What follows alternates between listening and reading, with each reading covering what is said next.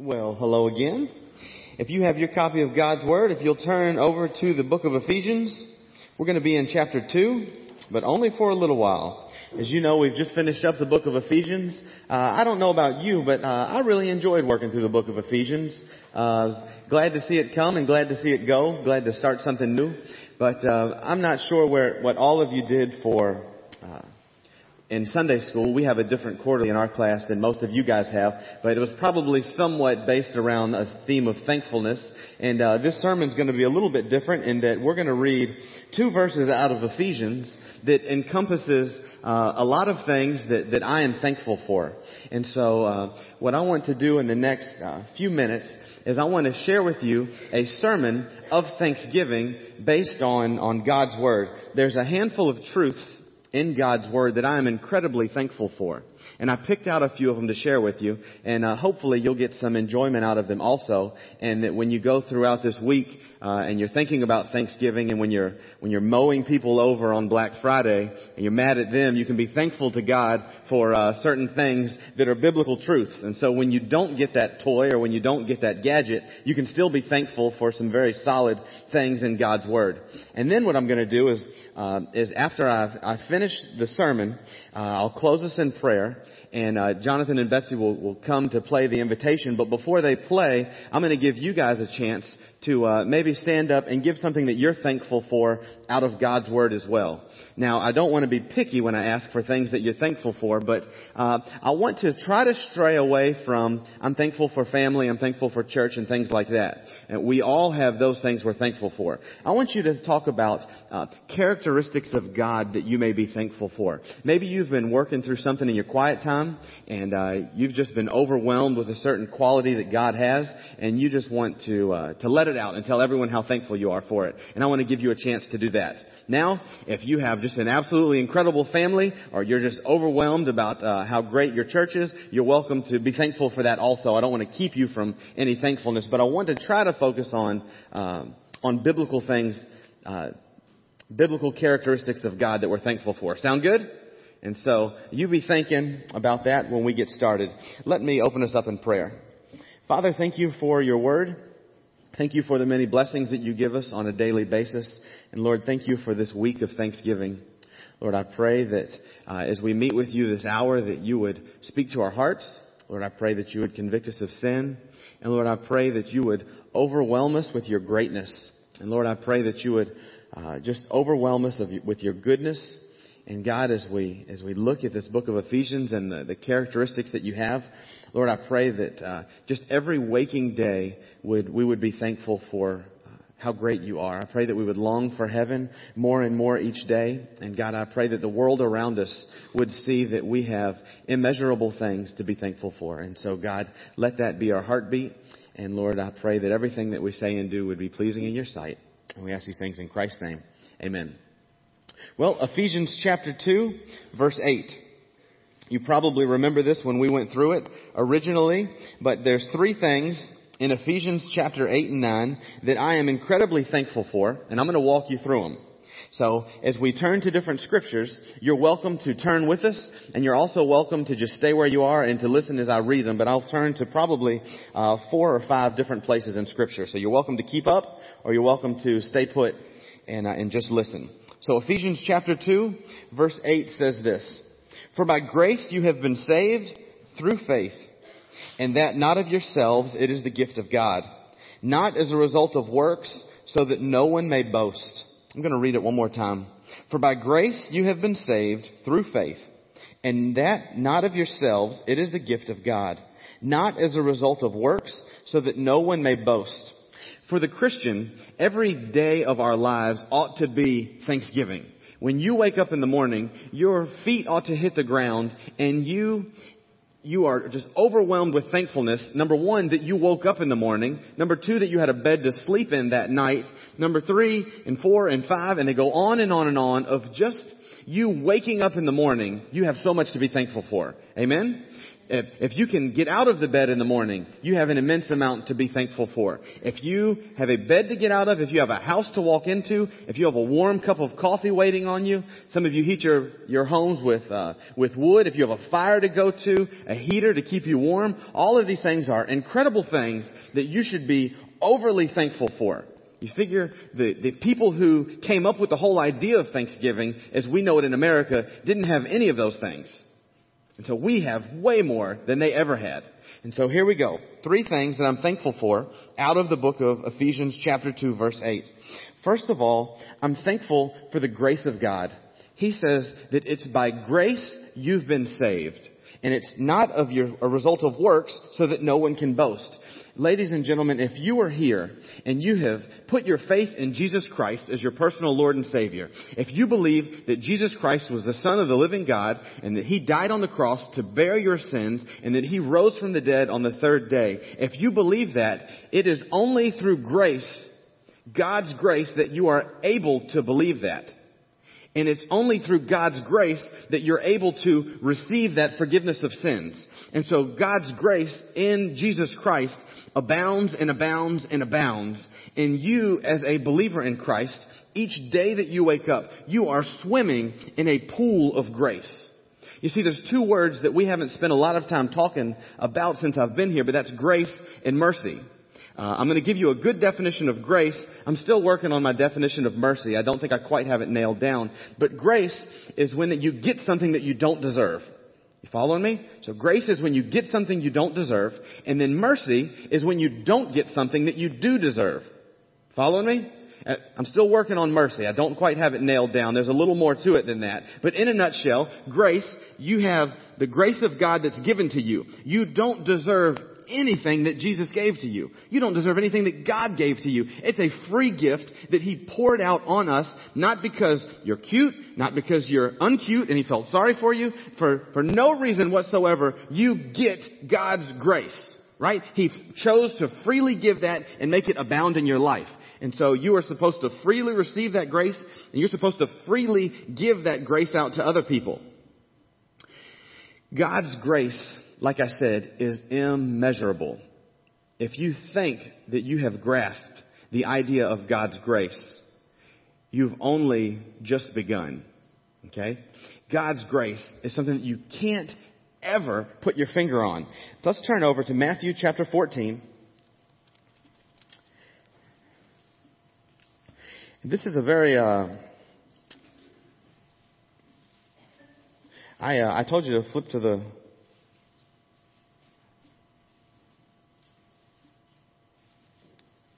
wait for it.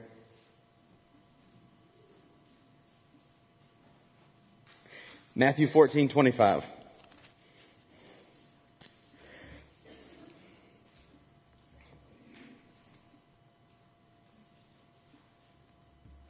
Hold your finger in Matthew 14:25. Then go over to Luke. We're going to come back to Matthew. I wrote 2 verses down and I wrote them down in opposite places. I didn't think it looked right. Luke 23 is where we're going. So, the grace of God is something that you will never, ever, ever be able to wrap your mind around. And this is one of the stories that always humbles me. And I always love to come back to it because this flies in the face of everything that we think and do as Americans. Listen to this. Jesus is on the cross, and this is chapter 23 of Luke, verse 36. It says, the soldiers also mocked him, coming up to him, offering him sour wine, and saying, if you are the king of the Jews, save yourself. Now there was also this inscription above him, this is the king of the Jews. One of the criminals who were hanged there was hurling abuse at him, saying, are you not the Christ? Save yourself and us. Verse 40. But the other answered, rebuking him, said, do you not even fear God, since you are under the same sentence of condemnation? And we indeed are suffering justly, for we are receiving what we deserve for our deeds, but this man has done nothing wrong. And he was saying, Jesus, remember me when you come into your kingdom. And he, Jesus, said to him, truly I say to you, today you shall be with me in paradise. The grace of God is so overwhelming and so freely giving that there is a man that is nailed on a cross right next to Jesus. He's about to die, and he says, Jesus, remember me when you come into your kingdom. And Jesus says, truly I say to you, today you shall be with me in paradise. You see, the grace of God isn't something that you can work for. It's not something that you can earn. It's something that God and Jesus, out of a heart of compassion, they freely give you. The thief on the cross did nothing of honor in his life to deserve the grace of God. And he will inherit the same heaven that you will inherit. And it's only by the grace of God that he inherits the kingdom of God. And it's by the exact same grace that you inherit the kingdom of God. So one of the things I'm thankful for is the grace of God. And what's so special about the grace of God is you can't work for it. There's nothing that you could do around this place. There's no magic number of people that you serve in a soup kitchen. There's no magic number of times that you clean up after the nursery. No magic times that you vacuum the sanctuary floor. There's nothing you can do to earn God's grace. Absolutely nothing. He freely gives it to you. And the thief on the cross did nothing also to deserve it. And God freely gave it to him. And so the encouragement here, the thing I'm thankful for, is that you and I, we have a relationship with Jesus Christ. We have a religion that is different from all other religions. All of your other religions are work-based, and ours is grace-based. You can sit in your bed and you can praise God for bestowing grace on you. You don't have to work for it. Some of you guys, I want to encourage you over this Thanksgiving, slow down. Now, when it's time to do the soup kitchen, start back up. But some of you may be in this mindset that you're working and you're working and you're working, trying to earn salvation, trying to earn yourself a right standing with God, and you're wearing yourselves out. You're trying to spend time in prayer. You're trying to spend time in God's Word. You're coming to church every time the doors are open. Some of you got to just slow down and just enjoy the grace of God, because He freely gave it to you. And there's no way that you can earn more of it. There's no way that you're going to earn less of it. Having said that, when you have received the grace of God, James tells us that the grace of God fuels obedience to God. And so James is going to say that if you have faith, if you have the grace of God in your life, it's going to be evidenced by obedience in your life. And so, but don't think of that obedience as a way to gain favor or to gain more grace from God. And so one of the things I'm thankful for is the grace of God that is freely given to those of us who believe. Back over in Ephesians, you don't have to turn there, you can go over to Matthew. Ephesians says, "For by grace you have been saved through faith, and not that of yourselves, it's the gift of God." And so you've been saved by grace, and you've been saved through faith. Over in the book of Matthew, I want you to keep this in mind over Thanksgiving. God calls you to faithfulness, not perfection. God calls you to faithfulness and not perfection. He doesn't demand perfection from any of you guys. Now, some of you guys are probably wearing yourselves out day in and day out trying to be perfect before God. And what God wants you to do is He wants you to rest in His grace, and He wants you to be faithful to Him. Okay? He doesn't always demand perfection. If things don't always go perfect for you, that's okay. He doesn't expect perfection. He knows that we were dead in our trespasses and sins, and He awakened us to follow Him. And so when you were reborn into the Christian faith, right, you were dead in your trespasses and sins, and then God makes you alive to the things of Christ. He knows that you are starting out as a baby in Christ. And He wants you to naturally grow and develop the same way a normal child grows and develops. And so He doesn't expect you to jump right on a 10-speed bicycle right away. He expects you to be faithful and to grow along the way. So I'm thankful that God calls us to be faithful, not perfect. In Matthew chapter 14, you have this account of Jesus walking on the water. So in verse 25, it says this: "And in the fourth watch of the night, He, Jesus, came to them walking on the sea. When the disciples saw Him walking on the sea, they were terrified and said, 'It is a ghost,' and they cried out in fear. But immediately Jesus spoke to them, saying, 'Take courage, it is I. Do not be afraid.' Peter said to him, Lord, if it is you, command me to come to you on the water. And he said, come. And Peter got out of the boat and walked on the water and came toward Jesus. But seeing the wind, he became frightened and beginning to sink, he cried out, Lord, save me. Immediately, Jesus stretched out his hand and took hold of him and said to him, you of little faith, why did you doubt? When they got into the boat, the wind stopped, and those who were in the boat worshipped him, saying, you are certainly God's Son. And so here's the scene. The disciples have set off to the other shore, and Jesus stays back to pray. Jesus prays for a few hours, and then they've set across the sea to go to the other side, and Jesus needs to get across the sea. He needs to get to the boat, and so he starts to walk on water. So the disciples, they see Jesus walking on the water, and they begin to freak out thinking that it's a ghost. And Jesus says, take courage, it is I. And so Peter says, Lord, if it's you, command me to come to you on the water. And so Jesus says, all right, come to me on the water. And then what does Peter do? He gets out of the boat and he starts making his way towards Jesus. He starts walking on water. And then he looks around as when he gets close to Jesus, presumably he gets halfway between the boat and Jesus. Because halfway wherever you're going is always the hardest part. Because you've gone too far to turn back, and it looks like you still got a long ways to go. And so if Peter's just like us, he gets about halfway wherever God's called him to, and he looks around, and he starts to panic, and he starts to sink. And Jesus reached out his hand, and he says, oh, you of little faith, why did you doubt? And so he doesn't scold Peter for his lack of perfection. He's not mad at Peter because Peter wasn't able to walk all the way to him. He called Peter to be faithful, not perfect. You following me? This is something that all of you guys could probably take into your life and apply it. There are probably things that you're doing where you want perfection in it. You're not satisfied until everything is just right. A lot of you guys work incredibly hard at your jobs, and you're sold out and you're dedicated, and everything within your control has got to be perfect. Any of those people in here? Some of y'all are. Some of y'all are closet OCD people. You just don't want anybody to know about. But when things don't go your way, you start to panic when they're not under control. If pieces of paper are out of place or anything like that. But see, your Christian life isn't always neat and pretty and in a box. Sometimes it's messy, and sometimes it gets difficult. And God calls you to faithfulness. He wants you to be willing to stretch out your hand and take his hand.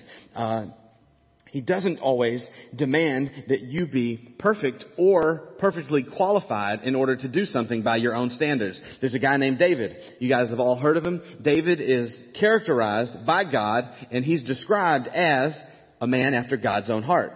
And I told you guys in a couple of sermons before that David, despite being a man after God's own heart, had 7 or 8 wives, had multiple children from multiple different wives. He had, towards the end of his life, some of his children want to kill him. One of his sons has an inappropriate relationship with one of his daughters. And then all these sorts of other things come upon David, and things don't always look good.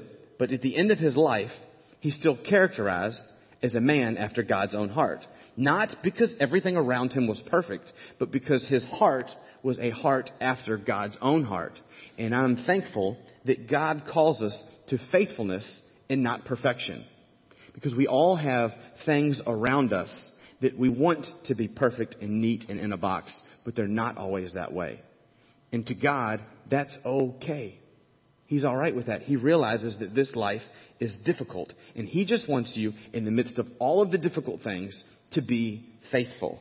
There's a psalm. You don't have to turn there because I'm only going to be there a second. Psalm 89, verse 20 says this: I have found David my servant. With my holy oil I have anointed him, with whom my hand will be established. My arm also will strengthen him. And so you see, the thing about God is that David, when God chose him, wasn't the strongest, wasn't the brightest, wasn't any of those things that a leader or a ruler of Israel needed. But he had a heart that was in the right place. And God said that he's anointed David to use him. And then the interesting thing is that God says that he is the one who was going to strengthen him. And so you need to be a person after God's own heart. and that you need to allow God to strengthen you to do whatever it is that He wants you to do. See, He doesn't want you, God is never going to call you to do something that you can do in your own strength. He wants you to be willing and open to do it, and He wants you to have the right heart when you do it, and then He wants to help you. Because if you do it in your own strength, then you did it, and He doesn't get any credit for it. So I'm thankful in the book of Ephesians that God, by grace you have been saved through faith, and that not of yourselves, it's the gift of God. And so, number one, thankful for God's grace, that He's immeasurably poured out on us because of nothing that we did. Thankful for His, I'm thankful that He calls us to faithfulness and not perfection. And then He says, and that the grace is not of yourselves, it's the gift of God. And so I am thankful for the gift of grace, and this is where you're going to think that I'm probably going to go off the deep end. I'm thankful for the gift of God in His grace, but there's another gift of God that I'm thankful for. If you turn over to the book of Revelation, Revelation chapter 2, you may have never thought this before, and I'm not going to be able to explain this well, but in some instance, I'm exactly like a kid in a candy store. You guys all have children, and you ever have your children jump up and down because they want something, and then you ask them why they want it, and they have no idea why they want it? You ever been in that situation before? You ever had your kids come home from school, and they're so excited about what all the other kids have, and they want one, and you say, what is it? And they go, I don't know. One time we took Elijah. It was when these Beyblades. I don't know if you've ever heard of them, but these razor things that you pull the zip cord and the little top spins and the little arena. And he was so excited that his friends had one, he wanted one, and we had no idea what he was talking about. We were clueless. We were like, man, I don't know what it is. But I said, listen, you've been so good lately. We're going to get you one. And so we take them to the store and we say, okay, where is it? I don't know where it is. I said, man, you're here. You're here in the toy store. We're going to give you whatever you ask for, and you can't find it. You don't know what it is. And I was just like, man, I don't understand. I'm going to give him whatever he asked for, and he's excited about it, but he doesn't know what it is that he wants, and he doesn't know why he wants it. And this text is exactly the same way for me. But I'm thankful for it, even though I don't understand it. So, the book of Revelation says, to him who has an ear, let him hear. This is Revelation chapter 2, verse 17. To him who has an ear, let him hear what the Spirit says to the churches. To him who overcomes, to him I will give some of the hidden manna, and I will give him a white stone and a new name written on the stone, which no one knows but he who receives it. And so, Jesus here says that there's three things that He's going to give to people who overcome. He's going to give you hidden manna, He's going to give you a white stone, and He's going to give you a new name, which no one knows but he who receives it. I don't understand any of these three things, but I'm excited about it, and I want them. Okay? You ever go to school and your dad said, hey son, when you get home, I'm going to have a surprise for you. And you go to school all day and you don't have any idea what surprise dad's going to have for you, but you know that you trust your father. And you know that he's always coming up with cool things for you. And so you don't get anything done at school. You just can't wait to get back on the bus and to get home and show up in front of dad and say, okay, dad, what is it that you have for me? Any of you guys ever been there? Some of you have. Some of you guys are embarrassed to say that you have, but you have because you love dad and you know that he has good things for you. Well, this is how I am with this. I don't have any idea what the hidden manna is, but I bet it's awesome. Why? Because God's going to give it to those who overcome. And everything that I read about God, everything that I understand about Him from His Word is that He is awesome and that He will sustain us through anything. And if there's something hidden that He wants me to have, I bet it's awesome because He saw fit to hide it and now He's going to give it to me. Whatever it is. And my prayer for you is that you also will overcome and you'll be thankful also when you get some of the hidden manna too. Then He's going to give a white stone or a white rock. I have no idea where this white rock is. But if it's good enough for God to hold for me until I make it to Him, I want it. I don't care what it's for. I don't care what it does. I don't care if it's a pet rock that I have to keep alive the whole time I'm in heaven. I want the rock. All right? I want this white rock. It's good enough for me to overcome sin in my life just so I get this rock. Even though I don't know what I'm going to do with it, and even though I don't know what its purpose is, I want it. Why? Because God says that it's worth having and He wants to give it to me. You following me? And so I'm thankful for the hidden manna, and I'm thankful for this white stone that one day I'm going to get. And if it's not good, I'll break your window with it in heaven, right? But listen, this is somewhat of what they think the rock is. This is a speculation that I've heard, and I don't know if this is true or not. It seems that when you fell under judgment, or when you were standing in front of a group of people to be judged, whatever the elders of the town were or whatnot, that they would vote in a certain manner. They would have light rocks, they would have white rocks, and they would have dark rocks. And the dark rocks would mean that the person was guilty, and the white rock would mean that the person was acquitted, or they were deemed without fault. They were deemed not guilty by the court. And so it may be that when we get to heaven, God takes our hand. I don't know if you guys have ever been there, but I think everybody was poor when they got married. And so when you got married, did anybody come and shake your hand? And when you were on your way to your honeymoon, they shake your hand and they've put money in your hand. Or you've ever been down and out and you've really needed something. Somebody gives you one of those $20 handshakes or $30 handshakes or however good of a friend you have, they put that money in your hand and you are thankful for it because they know that the lights are getting cut off if they don't help you.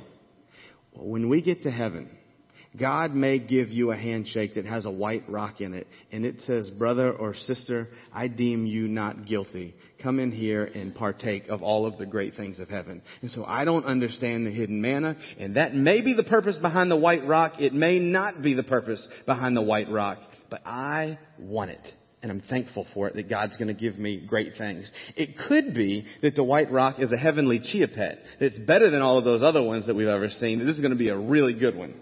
But I'm thankful for the hidden manna. I'm thankful for the white stone. And lastly, I've got one more thing after this, but it's in another book. He says, I will give him a new name written on the stone, which no one knows but he who receives it. I don't have any idea what name God is going to give me. I don't have any idea what name God is going to give you. But he says, to him who overcomes, I will give him a new name which no one knows. And so I don't know your experience in high school. I don't know if you were a klutz in high school and you received a nickname from your friends because of all the goofy things that you did. I don't know if you were an absolute rock star at sports and you got a cool nickname because all of the grand things that you could do. But you're going to get to heaven and God is going to give you a new name, and we have no idea what it was. What sort of name do you think that God is going to come up with for you to have? Is it going to be a name that describes the way that you carried yourself on earth? I know a guy. You guys are going to think this is funny. I told you for the last 10 years, I've worked with youth and college students. And you can get away with saying a lot more to youth and college students than you can to a group of adults like this. Not saying that you guys are judgmental, but kids are a lot more forgiving than you guys are most of the time. And so we had this youth leader of the church that I just came from for 3.5 years. And he would take the kids on an annual fishing trip. And so he would take them trout fishing in the closest river that he could find, usually a couple hours away. And they would set up tents, they would catch trout, they'd cook the trout over the fire, and they would just have a good time. But the thing about this guy that all the kids loved is that they knew when they hung out, his name was Daryl. When they hung out with Daryl, they were going to get a cool name. And so Daryl, being an outdoor guy, he would give them all Indian names. And so the first Indian name that I heard him give somebody was Chief Trip Over the Same Rope Twice. What happened is this girl was walking to the fire, or she was by the fire, and she went away from the fire to get a hot dog from the table, and she was going to come back to the fire to cook the hot dog. And so the girl, she leaves the fire, she goes over here, and there's a tent, and she trips over the rope, which we all trip over ropes when we're camping. She goes to get her hot dog, dusts herself off, and then she walks back to the fire, and she trips over the exact same rope again. And so he said, okay, your name, Chief Trip Over the Same Rope Twice. They're sitting by the fire. There's this kid who doesn't have a name, but the kid is always passing gas. And so he says, okay, your name is Chief Breakum Wind. And so he would give all of these kids Indian names based on, now some of you guys think that was inappropriate to say from here, but you're laughing. And so don't judge me. So he would give them names based on the things that they did. And so I wonder what I do that God takes notice of that's worthy of me getting a new name for. I wonder what it is in your life that you do that when you get to heaven, you might not even know that you do it. But God is recognized and He's going to give you a new name possibly based on that. Something to think about. whatever the name is, I want a good one. I don't know if I ever had a cool nickname before, but when God gives me one, I want to live a life worthy of gaining a good nickname from God. And so I'm thankful for the grace of God that we don't deserve. I'm thankful that He gives us grace to save us when we don't deserve it. He saves the thief on the cross when he doesn't deserve it at all. He saves you when you don't deserve it at all. I'm thankful that we are called to faithfulness and not perfection. I'm thankful that I can wake up every single day and out of a heart of faithfulness serve God. And if I fail day in and day out, as long as my heart is pure towards the things of God, He is pleased with the things that I'm doing. I'm thankful for the gifts that He gives us. I want the hidden manna, and I'm thankful for the white stone, and I'm thankful for the new name that He's going to give us, even though I don't know what it is. And last but not least, we haven't talked about this at all. You can turn over to Thessalonians, 2 Thessalonians chapter 7, and I'm only going to read one verse. And this is worth you taking a look at later. If you watch the news, you'll see that our world is getting more and more evil with each passing day. The laws that we're entertaining the idea of passing, the things that are going on in the world are just evil, evil, evil, evil.